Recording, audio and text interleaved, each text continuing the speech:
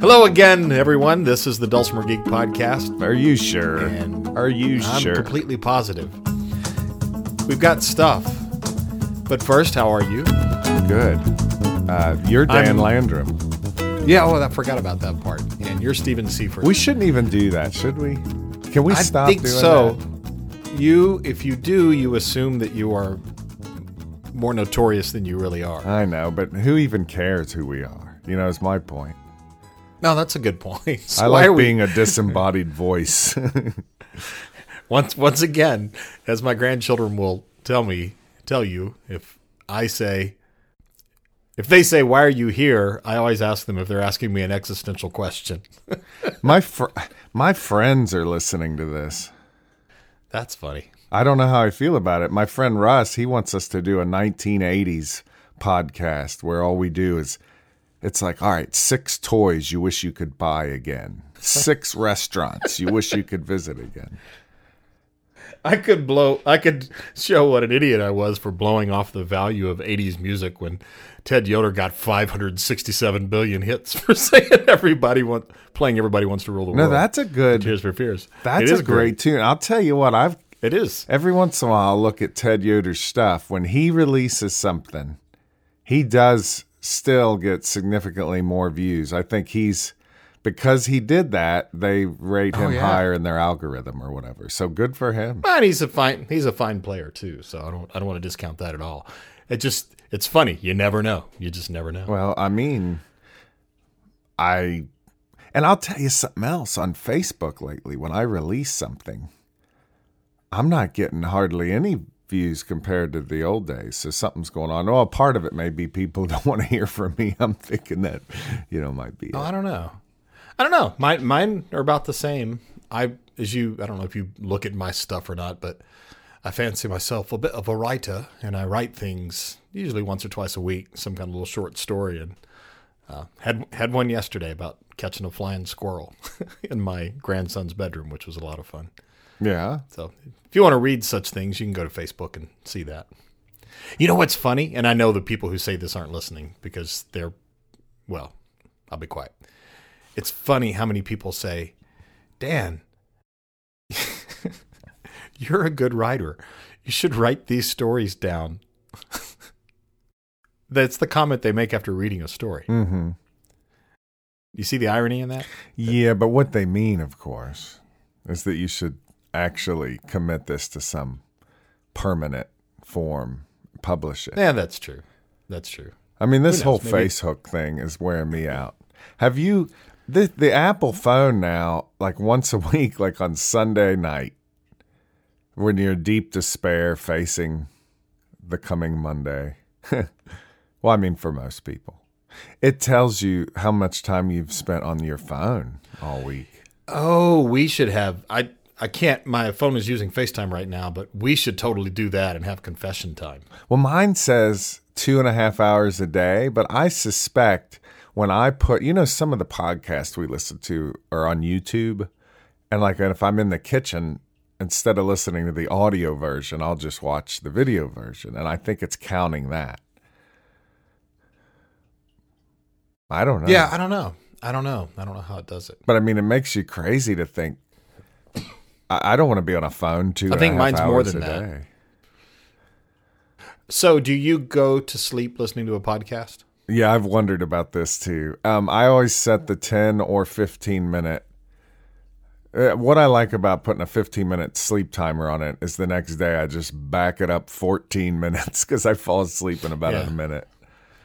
It's pretty common. Most people I've asked that question to say yes. And then, I don't know, it was a few months ago, I heard Stephen Colbert talk about that thing where you go to sleep with one earphone in your ear, the wireless, and then you wake up in the morning and the thing's disappeared somewhere and you wonder if you've swallowed it or it's stuck in a crevice somewhere. Yeah, I don't wrap a wire around my head before going to sleep. You just put it up by your bedside? Hey, I got a bunch of dulcimers hanging on the wall. I was going to comment on that, but I decided not to because people who are listening can't see it and don't realize the beauty of all the dulcimers hanging behind your head on a wall. I'm glad I'm not superstitious because it worked. It just worked out 13. Yeah, lean your head down. Lean your head down so I can see fully. I count 1, 2, 3, 4, 5, 6, 7. Yep, 13. 13. And I'll tell you, laying that out on the wall, laying it out and measuring everything 3 times, and that took forever. I tried to stagger everything, get it just right. Why is there a bear costume hanging up back there? That's not. What are you looking at? Oh, that's just your shirt. Okay. Oh, come on. So I gained that 10 pounds, and in the last 5 days, I guess, I went back to trying to avoid sugar, grains, starches, and I think it's probably water weight, but 4.5 pounds, I think, have come off. I ate a 5-grain piece of bread just before we started the podcast. It's wonderful. Because it's so good. It's so healthy. So good. No, I don't know what's healthy. So let's move into things that might be interesting to Dulcimer players. Oh. I posted a video this week of my workstation. Oh, yeah, I heard about that. I haven't seen it yet. Yeah, it's not all that exciting. I'm just blabbing on about it. But the compositions are starting to flow. I'm using this. And, you and I have talked about this concept before of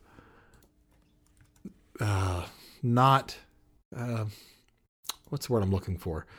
Like where you fail at something because you don't take the last step, and it's like self-sabotage. It's like you don't do the last thing you know you ought to do, and maybe the reason you're not doing it is a fear of failure. Right? I don't understand that. That's the one thing I've never understood.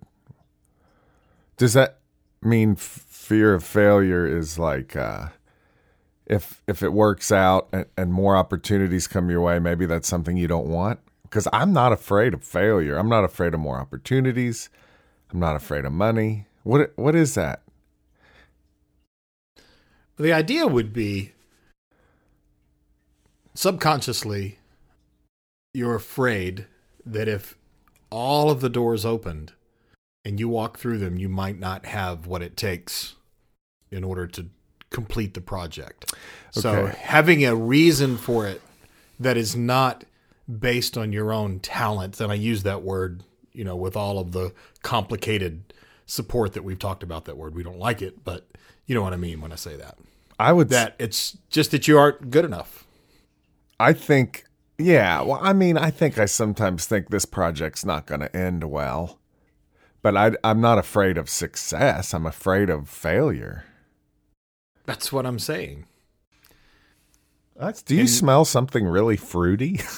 Yeah, no. I'm in another. Does this mean I'm gonna have a stroke? I smell. Nobody's in the house except me, and it's a real strong smell of perfume all of a sudden. What is that? I have no idea, Steve. That was a squirrel. You just chasing a squirrel. No, if I pass out, call 911. Anyway, back to this fear of failure. So how are you? You're talking about your desk. You're getting more done. Well, yeah. I've kind of known for years that I should do this thing. Hey, listen, you looking around the room and sniffing? No, keep going. It's distracting to me. It's hard to pay attention with you doing that. Keep going. Just act like you're listening to me. That's a skill.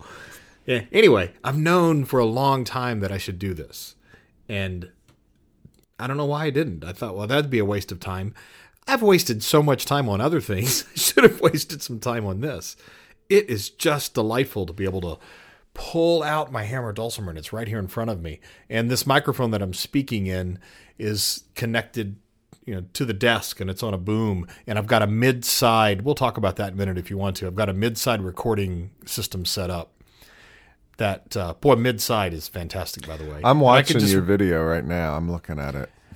I could just move it up or down, move the microphone up or down, and it's out of the way. Slide the desktops in and out, and when the Muse, for someone who is involved as many things as I am, and that's maybe a gentle way of talking about how easily distracted I am, but I do get bored easily, so I tend to have lots of things going on. I need to be able to move from one of those things to the next thing pretty quickly. Right. And there may be those of you who suffer similar affliction or blessing or however you like to look at it. And I'm going to say right now, go for it. If you see a way to make it easier and it doesn't hurt you or someone else to try it, why not try it? And if you find out that the thing you thought you wanted to do isn't as satisfying as you thought it would be once you get there, you will push that out of the way and move on to the next thing. Well, some people say you shouldn't leave an instrument out, that it's better to put it up. But I feel like if getting that thing out of the case is going to keep you from playing sometimes, then hang it up. And if something happens to it, so be it. I mean, I don't know if they're thinking of humidity changes or I think a played instrument is worth a lot. I'm looking at this where you pull it out. This is huge, Dan. Yeah, you've got this little tray under your desk and it comes out and there you go. And then you can shove it right back under.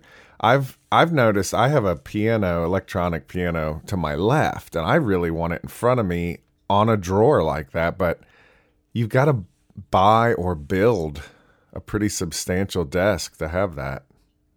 Well, you've known, as long as you've known me, I've had this desk, and I've had it for about 15 years longer than that. I bought this thing in the mid-'90s. I ordered it from a company called MRAC out of Australia, and I did a bunch of research back then. And it was, excuse me, it was back when I was working in radio, and we were building a couple of, not just broadcast studios, but recording studios. And so I was kind of into what's a good desk? What would you want to get underneath if there was a tornado? And it seemed like, all right, that's a lot of money, but there's a reason why these things are so high quality. Anyway, it was back then. I mean, it was probably $2,500 I paid for it for a desk. I know. But it looks like I've been looking at like at $1,200, that kind of thing. Yeah, but having this thing 20 plus years and having rebuilt it how many times? I mean, you remember this is the same one I had in the studio back when I was over on Druid Drive and when I first met you. I've just changed it. So you notice the racks don't come all the way down. There's just really small racks up at the top now because we don't need all that rack space anymore. But they're almost all made, and you could find one for a keyboard easily, where the lower shelf slides out and the keyboard's right there and ready. My problem was I'm never going to be a keyboardist. I mean, I mess with piano a little bit, but that's not the kind of music I make.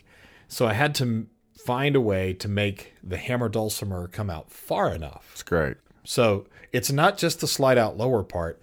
I then made a second sled, basically, that the hammer dulcimer hooks onto. So the keyboard shelf slides as far as it will, and then the hammer dulcimer pulls out farther, if that makes sense. Hey, I built a little tray over to the side. I've been just playing with hammer dulcimer a little bit lately. I don't know. There's this thing, like I like to get squared up, right before I hit the strings. Mistake. And then I'll shift my upper body a little bit if I have to go to one side of the bridge or the other. I've just been appreciating lately how bad I am at that, and that's crazy instrument. I'd kind of like to encourage you to give up on that squared up thing. I've never even heard that advice. I mean, what am I even talking about? What people tend to do, especially when they're trying to learn something, is they put their hammers out there and they make them be parallel with each other. And if you watch a proficient player, somebody who's really grooving, or even somebody who has gotten past that and they're playing a song, once you get into the playing of a tune, you're not squared up anymore. Your hammers go at angles to each other. Well, good. Well, because that's just kind of naturally where your body is. But everyone, including me, everybody does it. It's just kind of a natural way to start.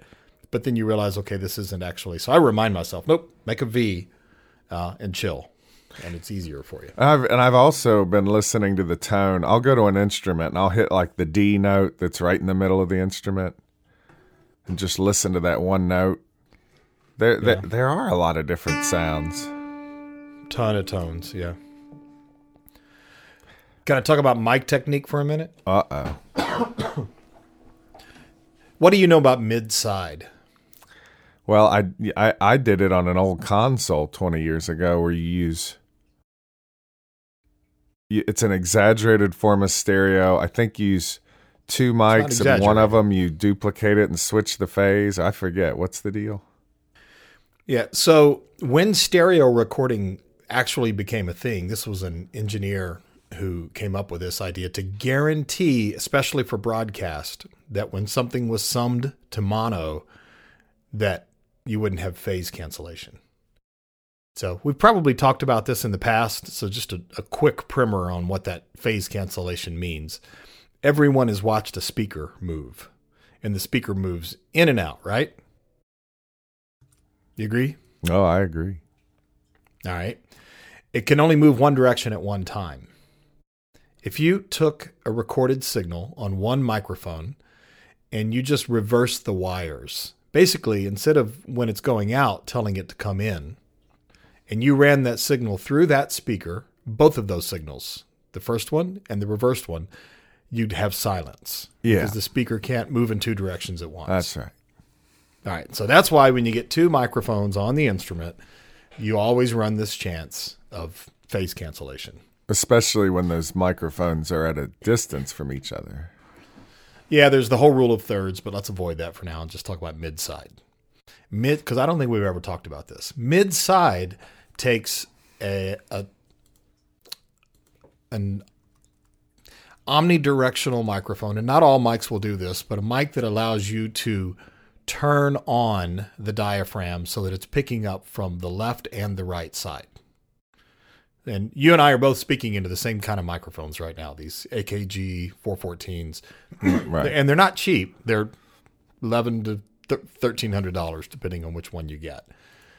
But one of the polar patterns that you have on there looks like a figure 8. And that means it's picking up sound from both sides. So you take that microphone and you place it so that it's not facing the instrument, but it's facing off to the sides of both instruments, whether it's both of the instrument.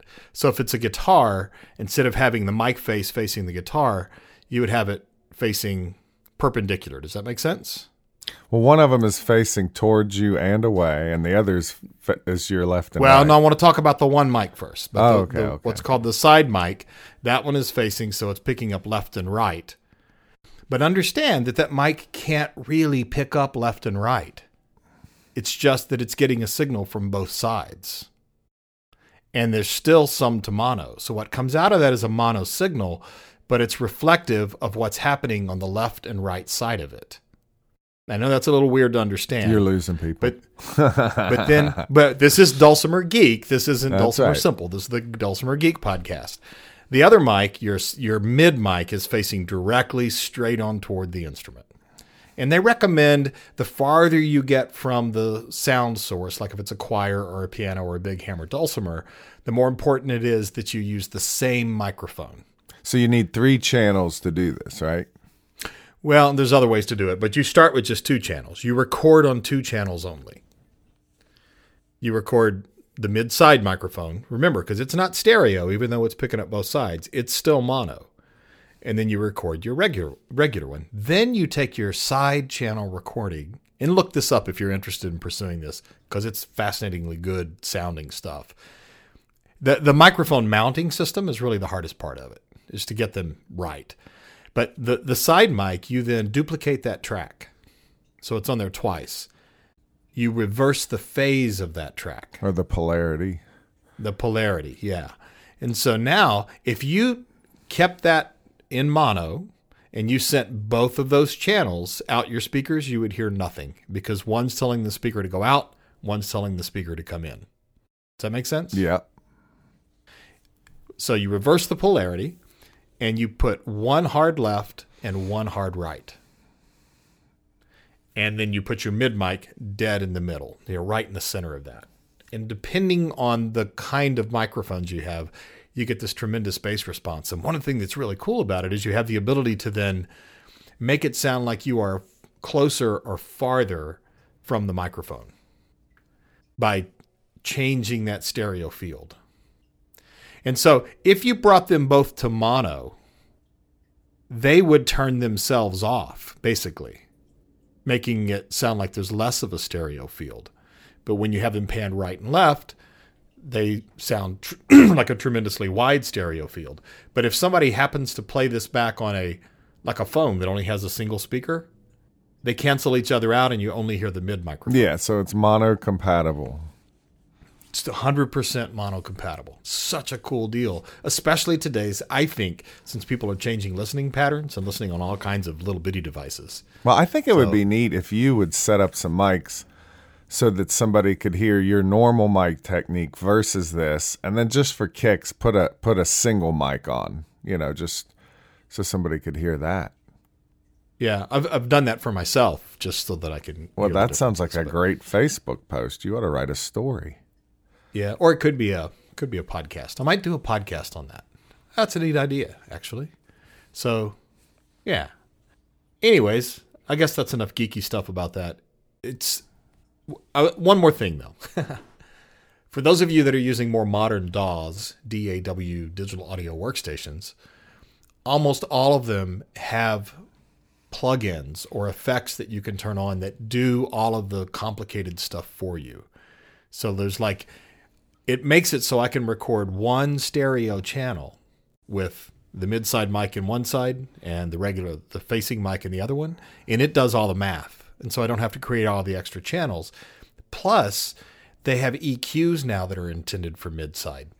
It's a whole new world. I mean, you do not have to be a brilliant engineer to understand all this stuff. And the side mic is in figure 8, but the front-facing mic can be cardioid, omni, or figure 8.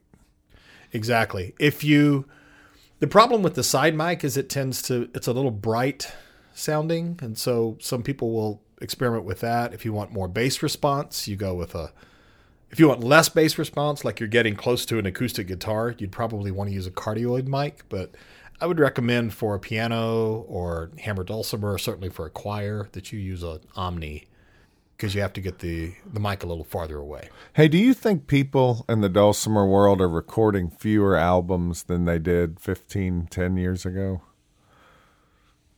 I think there is imperial evidence to support that. Absolutely. Why is that? I bet because people aren't buying albums the same way. I know, but I mean, Bob Dylan, he'll still do a record every once in a while. Yeah, but he's at the high end of the graph, I think I have an idea. Right now, you can have your friend hold a phone and record you with your little trio. You can throw that on Facebook, and you're able to share your music, get some recognition, maybe make some connections. 20 years ago, a CD was kind of the main way to do that. So it's almost like Facebook has allowed people to see what we're all up to without going through all the trouble of making a CD. So I don't mean full-time performers, but just like my mom, she talked about, let's do a CD, which we should. But she's kind of content maybe right now just to know that we're up on Facebook and stuff, Yeah. So people for the longest time, folks would say, "No, you're wanting to do a CD because you're going to think you're going to make a lot of money off of it, or because you want it for archival purposes." Archival and sharing and making connections, getting into new projects. Yeah, I think that archival need is being met now. But I'll tell you, man, I know we touched on this last time, but the reason I need a new CD is to force me to come up with 16 new things. That's the biggest, by far the biggest reason I should do a CD. You're a performer. You got to perform. Hey, I'm sorry to go back to this, but I just realized I'm recording on a mid-side setup right now, and I'm only having the audience hear the mid. Mm-hmm. I'm gonna do an experiment right now so people can hear what it's like. So forgive this noise. I'm turning the mic just a little bit. Steve, you can see I'm standing up. Now I'm speaking into it just like I was on just like what the hammer dulcimer would hear. Okay. I am now, excuse me. All right, now I'm going to count to 10, and as I count to 10, I'm going to spread the stereo field by bringing that side mic in. So 1, 2, 3, 4, 5, 6, 7, 8, 9, 10. So now I've fully brought in that side mic, and it should sound like I'm in a different space, though I didn't change the space. I just panned those fields out like we talked about earlier. I'm going to count them back to mono now. 10, 9, 8, 7, 6, 5, 4, 3, 2, 1. So sit back down now. I have no idea what that sounded like because I have to do that in the DAW. We'll find out. Does that make sense? You've just given me a reason to listen to the Dulcimer Geek podcast. I'm gonna have to find that. I want to hear that. And if it doesn't work, I'll just cut out this part of the program. Hey, when we went to England, we visited with John Crocker. Yeah. So I just want to do a shout out to John Crocker. I don't know if he listens to the show or not. Yeah, I think he does, and I have a pair of his hammers just sitting about 10 feet away from me. So I'm going to go to England in October, I think. Oh, cool. You're doing the Malvern? It's they're pretty active, I guess, over there. But there's something coming up in May. I'm doing October. Yeah. I don't. May's Halsey Manor. Oh, okay. And I think Aaron May's going to that. I'm not sure who else. Wait, did I get that name right? Aaron May? Yeah. Aaron Rodgers. Yeah, Aaron Rodgers was the old name. Anyway, hello, John, and I'm looking forward to seeing you. I'd kind of like to just go to his house and eat cheese for a day. Oh, man, his house is so nice. It was cool. That whole street, it was beautiful to me. Yep. Because it is. Yeah. And I got some other Wow. We're recording this on the day that there's a no confidence vote on their prime minister. Oh, that's right. Well, this is January 16th. This might be the best day to buy a ticket over there. I don't know. I don't know what it's doing to their Actually, no. On news that Brexit may fail, the pound went up in value. Oh, no. Yeah. The best day to buy your tickets was yesterday. Seriously. I thought so because I watched a ticket yesterday go from 1,100 to 706, but I didn't have the money to get it. So wow. Yeah. Here we go. Whatever. I've got a thing coming up. Yeah, what? Before we... You're so hard to interrupt. Can I do one more thing? interrupt. I know. Well, the FaceTime is freezing every now and then. I want to play Hammer Dulcimer for just a second. I could have just faced the mic down and let people hear what it sounds like. Why don't we do this demo now? This is what we do, right? Okay. Let me give you... I'm going to sound distant for a minute because I'm going to face but you'll still hear me. I'm going to face the mics towards the Hammer Dulcimer. And I'm going to do 3 examples here, Steve. All right. This is why I like having a workstation. I'm going to record it in omnidirectional, hypercardioid, then cardioid, so you can hear the difference of a mid-side recording in 3 different patterns. You're obsessed with this. You can't let go of it. It's awesome. All right, here goes. We're going to go with omnidirectional first. So it should sound more distant. I just put the mic down. I'm moving it away from me. And we're going to do this. Let's see.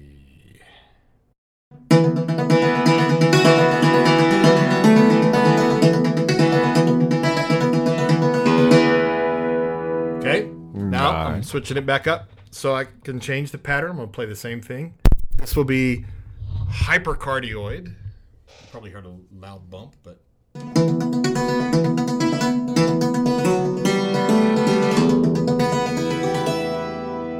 Okay, so now I'm going to switch it to a cardioid pattern. So here's basically the same thing.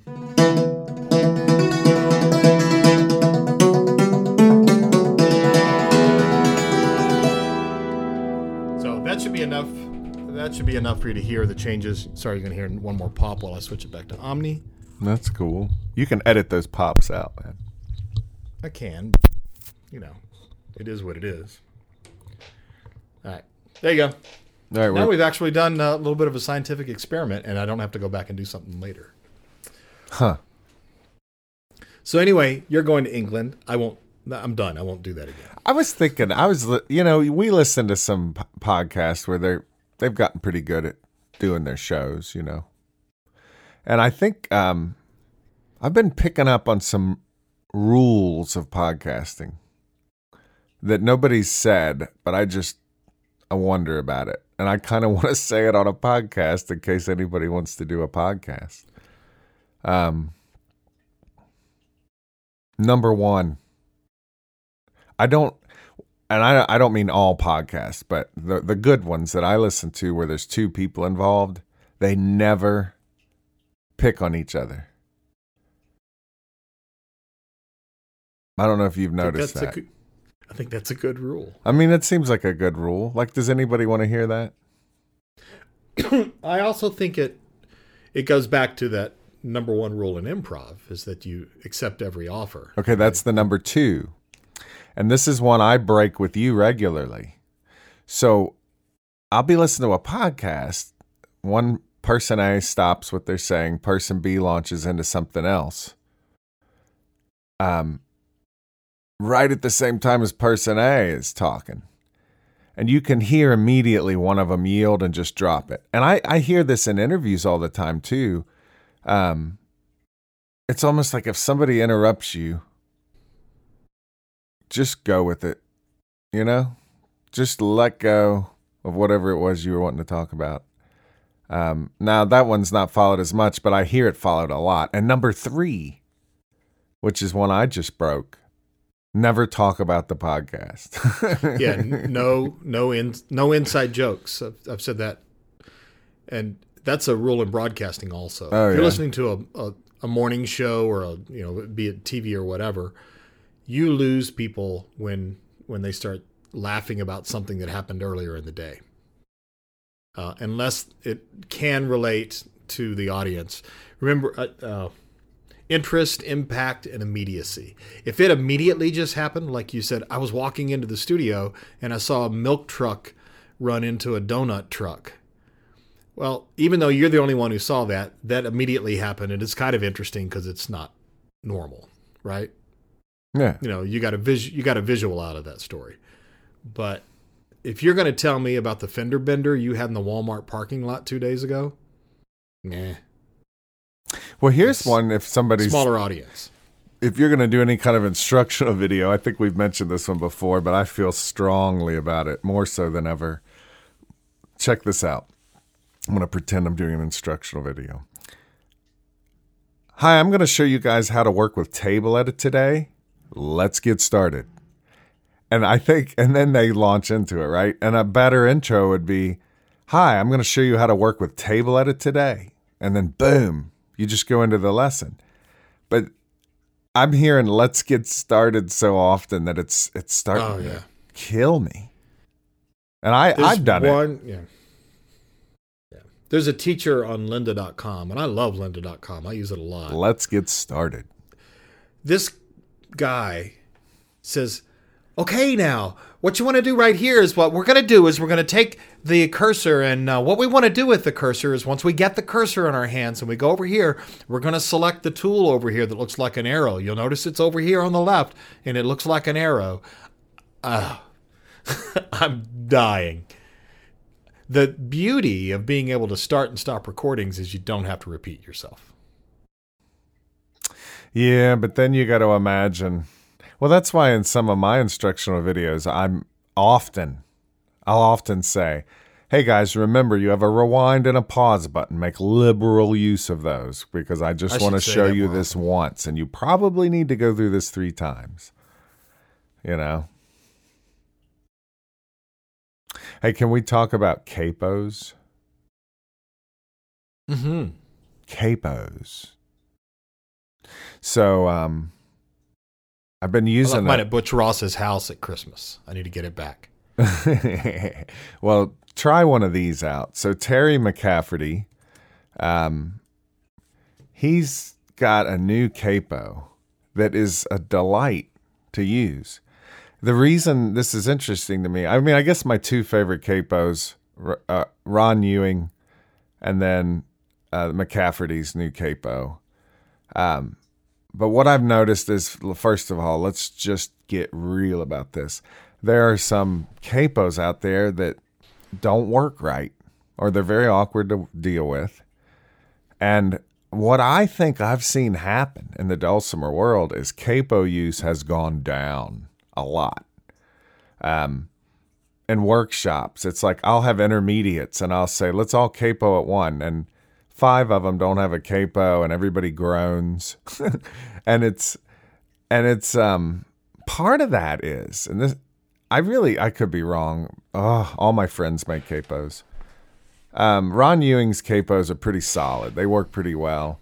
Then we had an influx of a bunch of other capos. Some work well, some don't. A lot of them. Before you leave, don't. Ron, can I say something? Yeah. About Ron? So Ron has advertised his capos in Dulcimer Players News forever. So there's one reason alone that you should buy his capos, because he supports the So that's one. But the other is,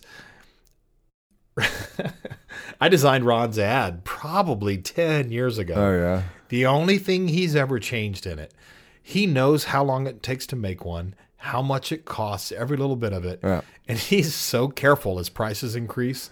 You know, I don't do this anymore, but we'd get an email that would say, I need to go up 50 cents. Right. On the capo.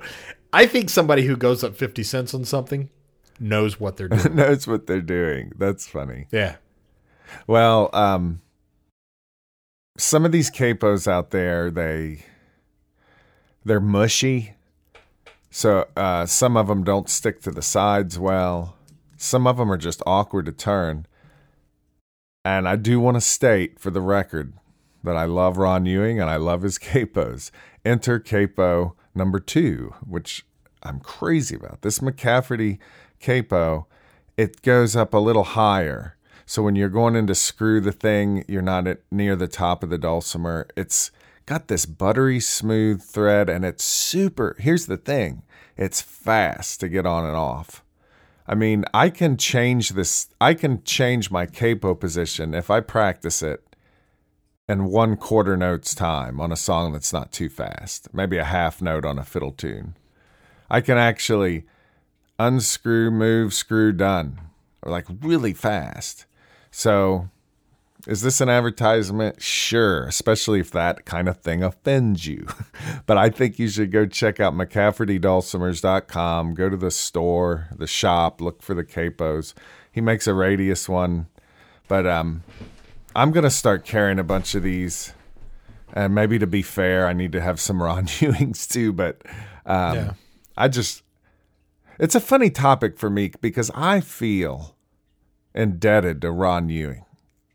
And I'm very thankful for what he's done. I don't want to make him mad, but this McCafferty is it's a worthwhile innovation. I think Ron we should send some to Ron. I don't know.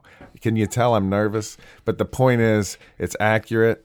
And here's another thing, man. People, they get in tune. They put a capo on that's squirrely and knocks them out of tune. Then they retune with the capo on. Then they play. Take the capo off. They're out of tune now. They got to tune again. I think that's one reason people have quit using capos, maybe, as much as because they don't want to retune all the time. Let's assume you've got the perfect world capo. Is there a way that you can put it on that's improper that would make you be out of tune, or tuning before you put it on or after? Well, the main thing is, think of this. When you capo, the string ramps up from the bottom of the capo to the fret. So if you put it to the left of the fret, you've got some air under the string. So you can actually push down on the capo more in some situations, and you're actually going to make the strings go sharp. And what if you push on one side more than the other? And the different string gauges affect this thing too. So if what's you're better should be... Well, hang on. If you're going to put the capo to the left of the fret, you have to practice and know just the right tension so that you're still in tune. And that can be done. Now, the second way of putting the capo on, what I've done for the last 4 years, but I've quit doing it recently, is I put the capo so that the very edge of the capo, man, I don't know if somebody just stole Amazon from me. Steve just got distracted. He's looking out the window. Okay, but I'm going to go ahead and do play-by-play. Sacrifice that Amazon box. Okay, so you put the edge of the capo so that if you're staring directly above the capo, and I do not mean to the side, directly above it, your eye is right above the capo, looking straight down on your fingerboard. you will hide half of the fret with the edge of that capo. And when you is there a chance you get a buzz because of that? Because of the vibrating side? Well, if you put it on it wrong, then you want to apply your pressure directly over the metal, which means you got 2 fingers usually on the very edge of the capo, pushing directly down onto that fret. I've seen you do that. You do that in a. So what you're going to avoid here is you can't push too hard. If you're doing it right and it's in the right place. Wait. That's that. No, you can never tell someone they can't do something. The people that interpret it that way deserve to break their dulcimer.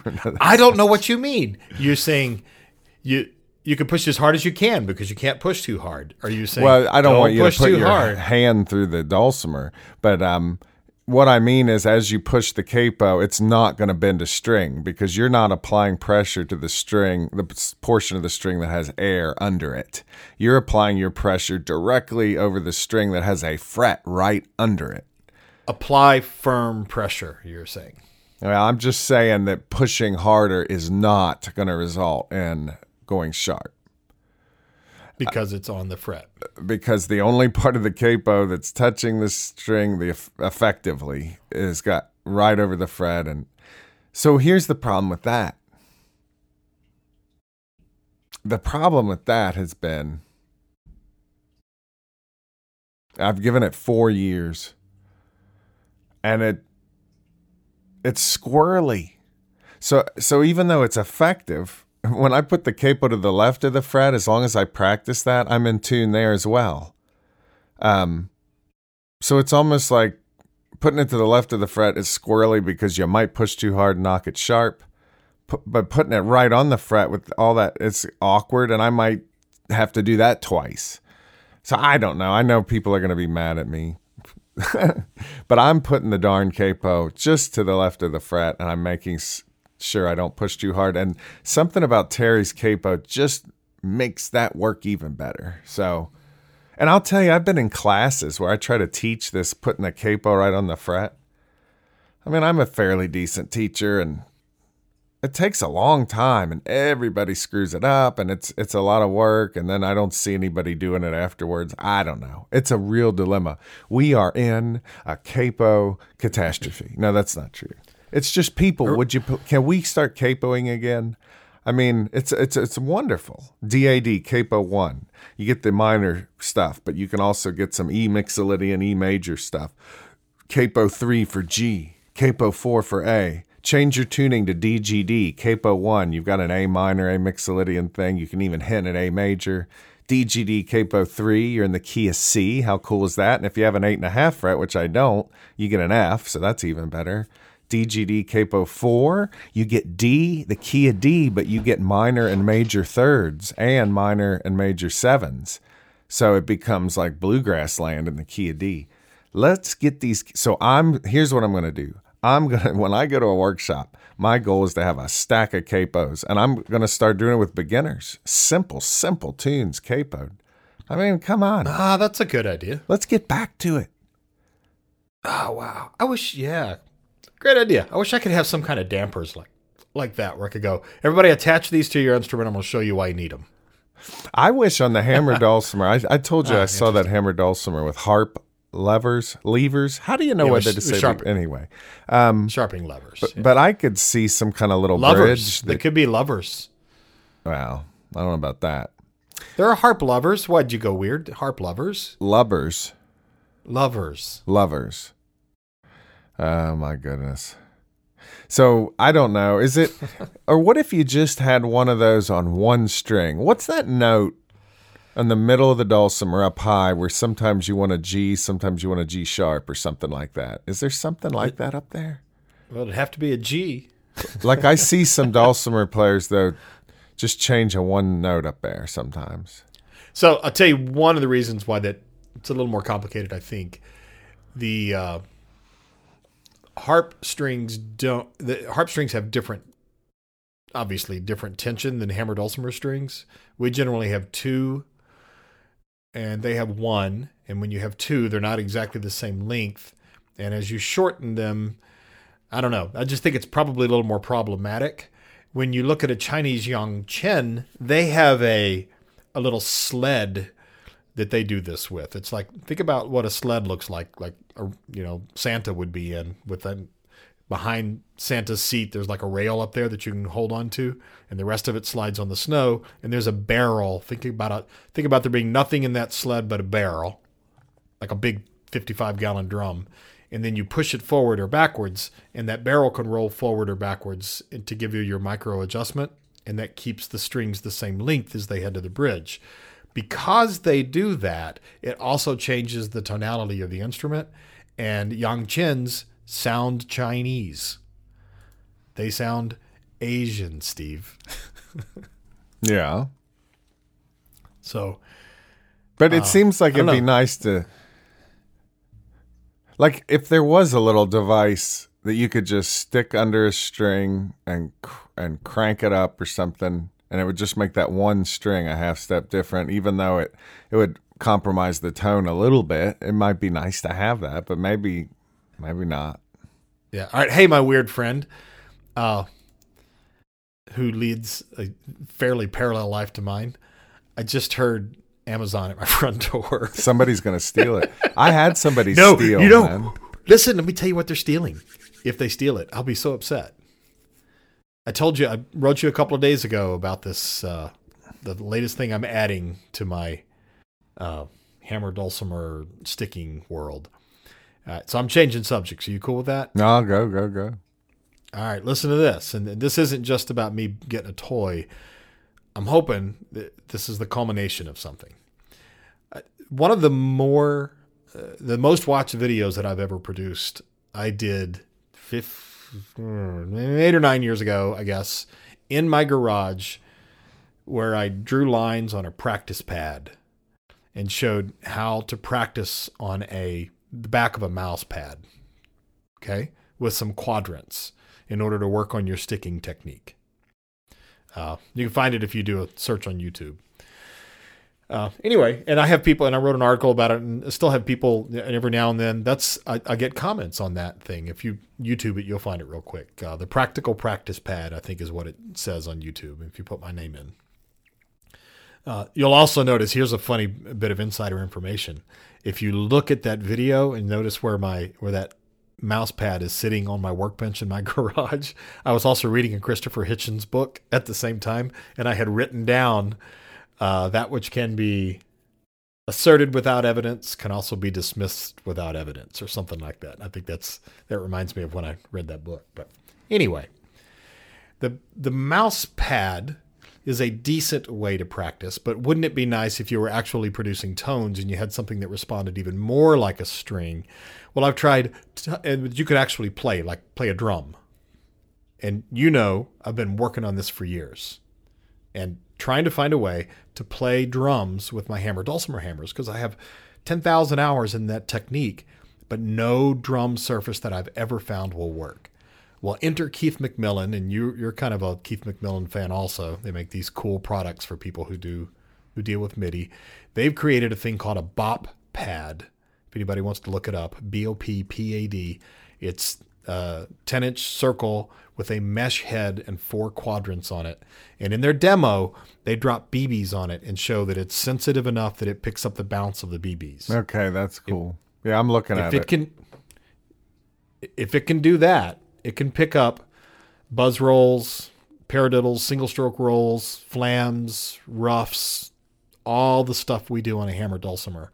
And it may be the ultimate practice surface. It's not cheap. It's about $200. But anyway, I have one coming today, and I am so excited. It's an interesting idea. Huh. Well, hopefully it doesn't get stolen. I hope so. Hope not. Do I hope not, or I hope? What do I hope, Steve? Well, you don't hope so. Wait a minute. Hopefully it doesn't get stolen. If I hope so, I hope what you say is so. That's right. But I hope not that it gets stolen. I think my old English teacher would say there may be a clearer way to say that, Dan. I think so. Hey, before we leave Capo, which we already left, do you know what the other meaning of capo is? Don't look it up. Don't look it up. Capo. I don't know. So they're related. Well, I know in music form, and structure, it's used to navigate the page. But what are you talking about? So it's from the capotasto, from the Italian, which means literally head stop. So it's like a new stop on the head of your instrument. You're changing the head of the instrument.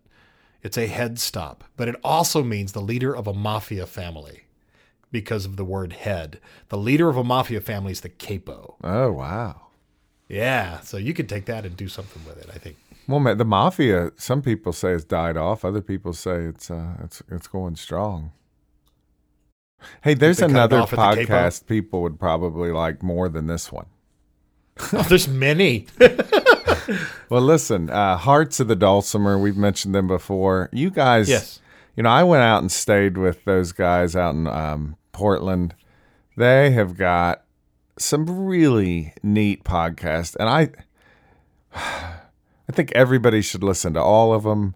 We all owe them for putting their life energy into these podcasts. I mean, if you haven't listened to these, go now. Hearts of the Dulcimer. Just do a great job. So there's a little plug for those guys. Yeah, that's a fun podcast. It's different and more informative than ours. Oh, I have another advertisement. Oh, wow. So if you're getting money for this, you have to share, I don't have to do anything. That's true. Check out dulcimerevents.com.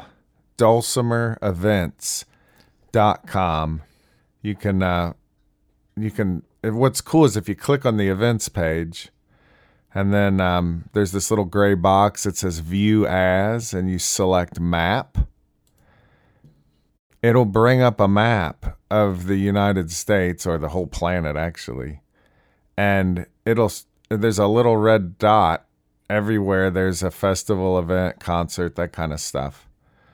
So check that out. And if you want to post an event, you create an account for free. Get it up there.